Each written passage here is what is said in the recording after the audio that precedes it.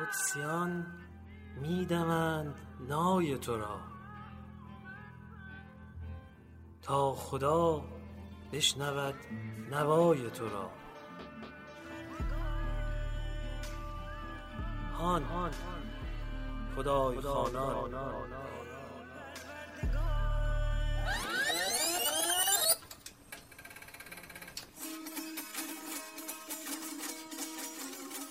هان جام جهان.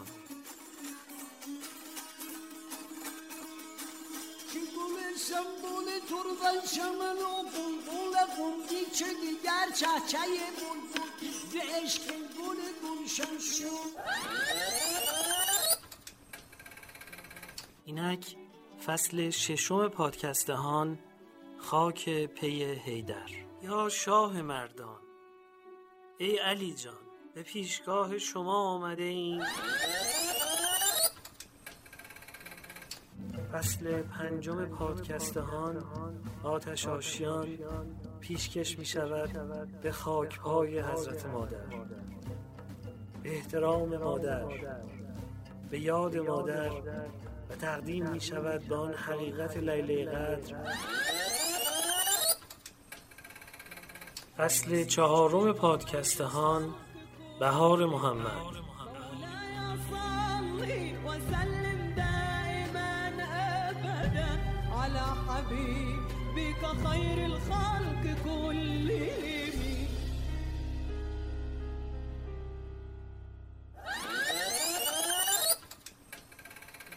گر زر فدای دوست کنند اهل روزگار، گر زر فدای دوست کنند اهل روزگار، گر زر فدای دوست کنند اهل روزگار، گر زر فدای ما سر فدای پای رسالت رسان دوست. گر زر فدای دوست کنند اهل روزگار. هان رسالت رسان.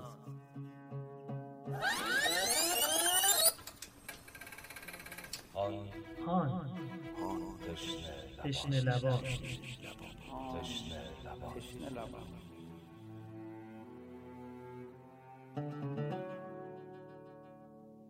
السلام علیک یا رحمت الواسع و یا باب نجات الامه.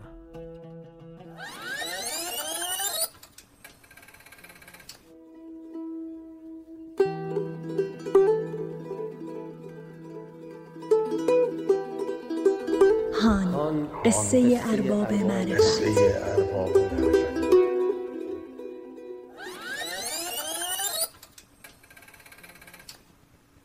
سلام به دوستان، شما شنونده واپسین فصل از پادکست هان هستید.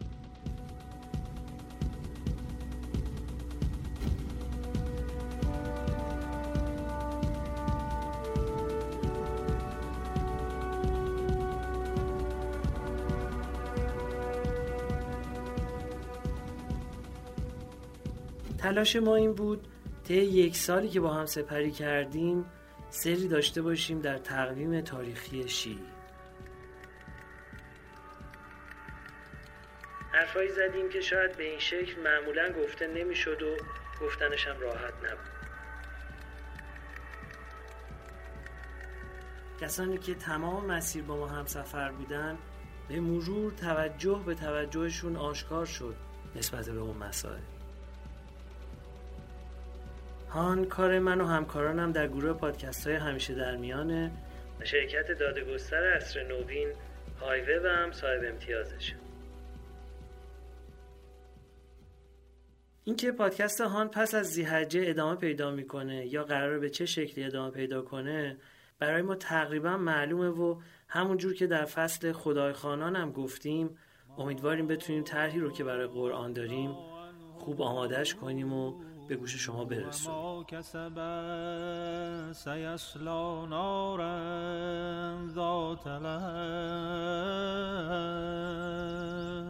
اما اینکه شرایط تأمین بشه و توفیق داشته باشیم کنارتون باشیم هنوز معلوم نیست.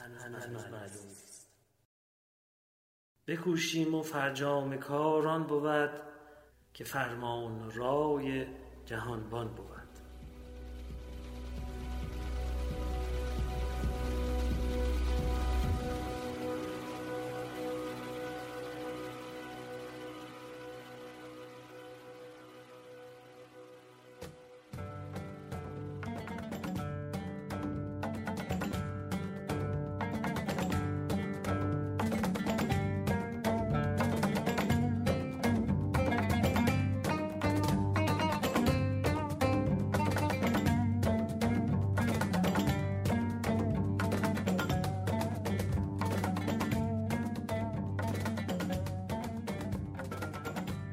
پادکست هان توی فصل‌هایی که تا پیش از ماه شوال به گوش شما رسید نوعی بررسی تقویم تاریخی تشیع بود. اما در فصل ذی‌قعده تلاش کردیم که نگاه تاریخی خودمون رو تجمیع کنیم و وارد جغرافیای شیعی بشیم و حضور تفکر شیعی در ایران رو بررسی کنیم. در فصل ذی‌حجه که همین فصل آخر هست، ما به نوعی میخوایم تلاش‌های خودمون رو به این شکل به جمع‌بندی برسونیم که چی میشه که فکر شیعی به وجود میاد و میخوایم اون رو از خلال آیات قرآن بررسی بکنیم. این فصل عملاً ما در نعت و منقبت امیرالمومنین علی علیه السلام با هم صحبت کردیم و اگر با ما همراه بوده باشین به آیاتی از سوره های توبه و سوره مائده پرداختیم که این چند شب پایانی رو به آیات مشخصی از سوره مائده خواهیم پرداخت. بنابراین تلاش میکنم که یک بررسی جامعی از دور نسبت به سوره مائده داشته باشیم و به شرح برخی از آیات مشهور سوره مائده بپردازیم.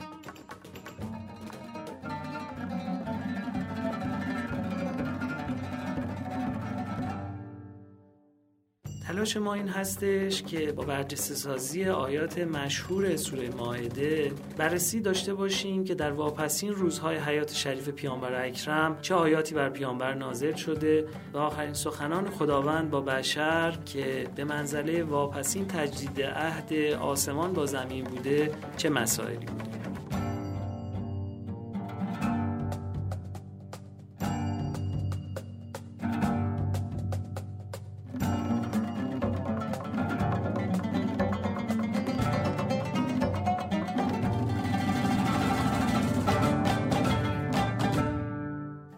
که در شب‌های گذشته پیرامون محتوای سوره مبارکه مائده با هم گفتگو کردیم، در 4 بخش میشه اهمیت پایبندی به پیمان‌های الهی رو از خلال آیات استخراج کرد.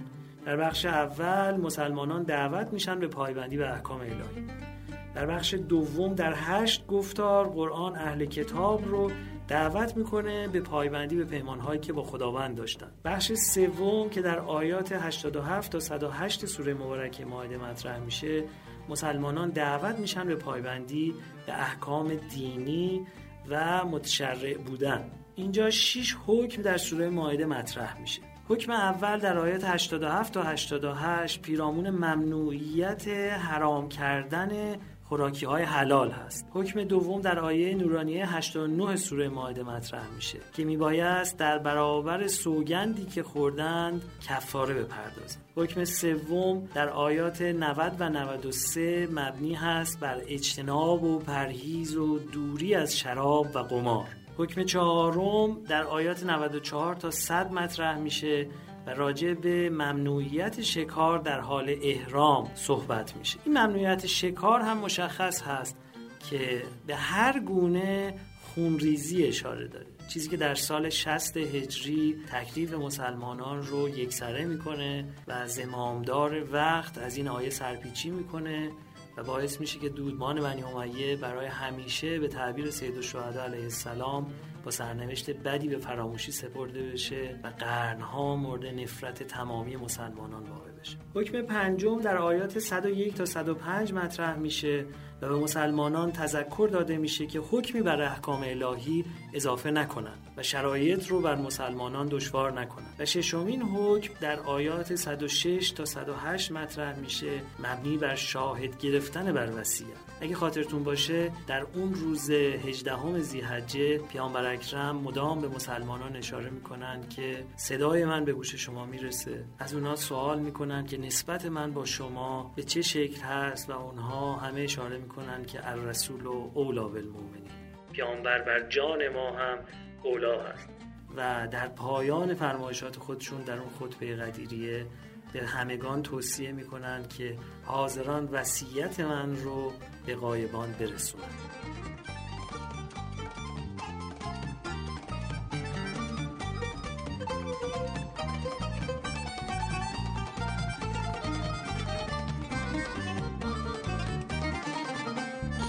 اگه بخوایم تا اینجا جمع‌بندی داشته باشیم، پایبندی به پیمانهای الهی در 3 بخش. بخش اول دعوت مسلمانان به پایبندی به احکام الهی، بخش دوم دعوت اهل کتاب به پایبندی به احکام الهی، مسئله ولایت و رهبری و جانشینی رو و همینطور ارتباطشون رو با پیمانهایی که با پروردگار داشتن به اونها گوشزد میکنه. در بخش سوم احکام دینی و اون چیزی که در شریعت منظور پروردگار هست که تا روز واپسین از سوی مسلمانان رعایت بشه گوشزد میشه. برخی از احکام در قرآن بهش اشاره نشده و پیداست که شارع دست حاکم مسلمین و امام مسلمین رو باز گذاشته که بنا به مقتضیات و شرایط اجتماعی تصمیماتی رو بگیره و بر اساس اون جامعه اسلامی رو راهبری بکنه. در بخش چهارم که به آیات 109 تا 120 سوره مائده اختصاص داره به مسلمین و اهل کتاب گوشزد میشه که در برابر پیمانهایی که امروز پروردگار با شما بسته در روز قیامت و روز رستاخیز میباید پاسخگو باشید.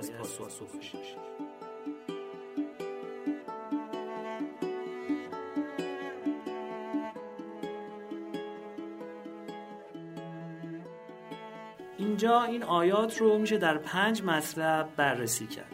مطلب اول در آیه 109 هست که پرسش میشه از پیامبر درباره امتشون در روز قیامت. همونجور که اشاره کردیم خداوند در خلال همین آیات گذشته هم به پیامبر اشاره کرد که کسانی که از مسئله سرپرستی و پایبندی به عهد الهی در این زمینه سرپیچی میکنن تو هم از ما سعادت اونها رو نخواه. مطلب دوم در آیه 110 هست که مخالفت بنی اسرائیل با عیسی علیه السلام اشاره میکنه.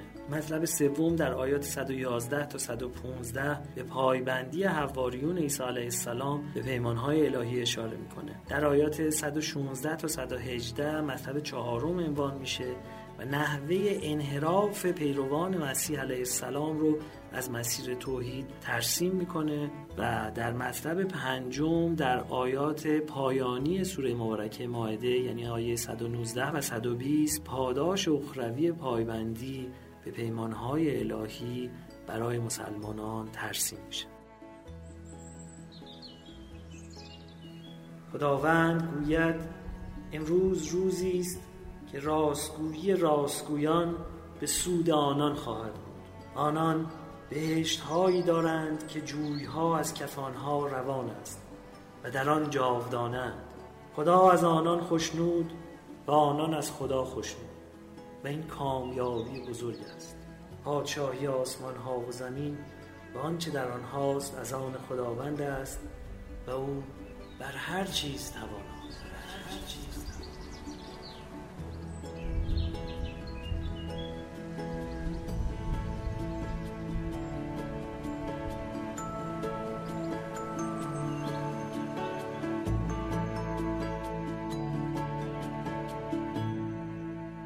در آیه 35 سوره مبارکه مائده شرط رستگاری انسان رعایت تقوای الهی و انتخاب وسیله درست برای تقرب به خداوند و همینطور جهاد در راه خدا عنوان میشه. مفسران منظور از وسیله رو در این آیه ایمان به خدا و رسول، انجام عمل صالح مثل نماز و روزه و همینطور شفاعت پیامبران و امامان و سوگند دادن خداوند به مقام پیامبران و امامان دونستن. اما آیه چیه؟ آیه این هست که یا ایها الذین آمنو اتقوا الله وابتغوا الیه الوسیله که این آیه بعدها به آیه وسیله مشهور میشه. حالا اگه بخوایم یه مفهوم شناسی راجع به واژه‌های استفاده شده در این آیه داشته باشیم میتونیم به تفاوت دو واژه وسیله و واسطه اشاره بکنیم و کاربرد واسطه رو بگیم که در جایی هست که واقعا چیزی میونه دو تا چیز قرار گرفته، برخلاف وسیله که وساطت به معنای حضور چیزی بین دو چیز در کار نیست و معتقدند که به کار بردن واژه واسطه برای پیامبر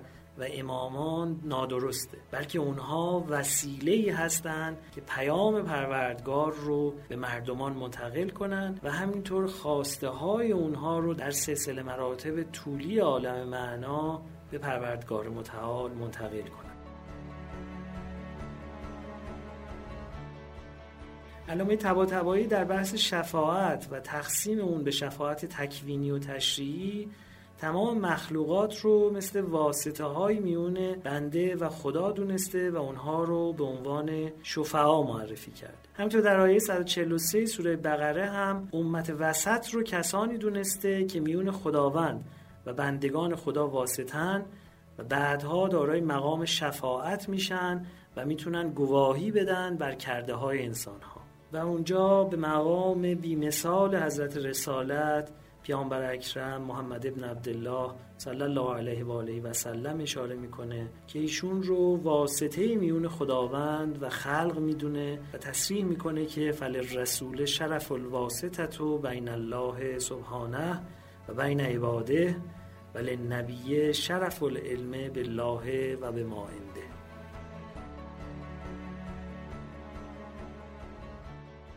در اینجا اون چی که از خلال فرمایشات اهل بیت و برداشت‌های مفسران از این آیه بر ما مکشوف میشه این هست که پس از پیامبر اکرم به استناد روایتی که از علی علیه السلام به دست ما رسیده، اهل بیت پیامبر هم مثل پیامبر اکرم و بعد از اونها انبیاء الهی به شرف شفاعت نائل هستند و با استناد به این آیات و روایات اهل بیت علیهم السلام هم از مصادیق وسیله در این آیه 35 سوره مبارکه مائده هستند. و اگر بخوایم یه جمع‌بندی داشته باشیم و اشاره داشته باشیم دوباره که چرا ما به سوره مبارکه مائده پرداختیم تو این فصل که 113مین سوره‌ای بود که بر پیامبر اکرم نازل شد در روزهای پایانی حیات شریفشون، میتونیم به این اشاره داشته باشیم که جا به جا در این سوره مبارکه آیاتی مطرح شده که تکلیف بحث جانشینی پیامبر اکرم رو مشخص کنه.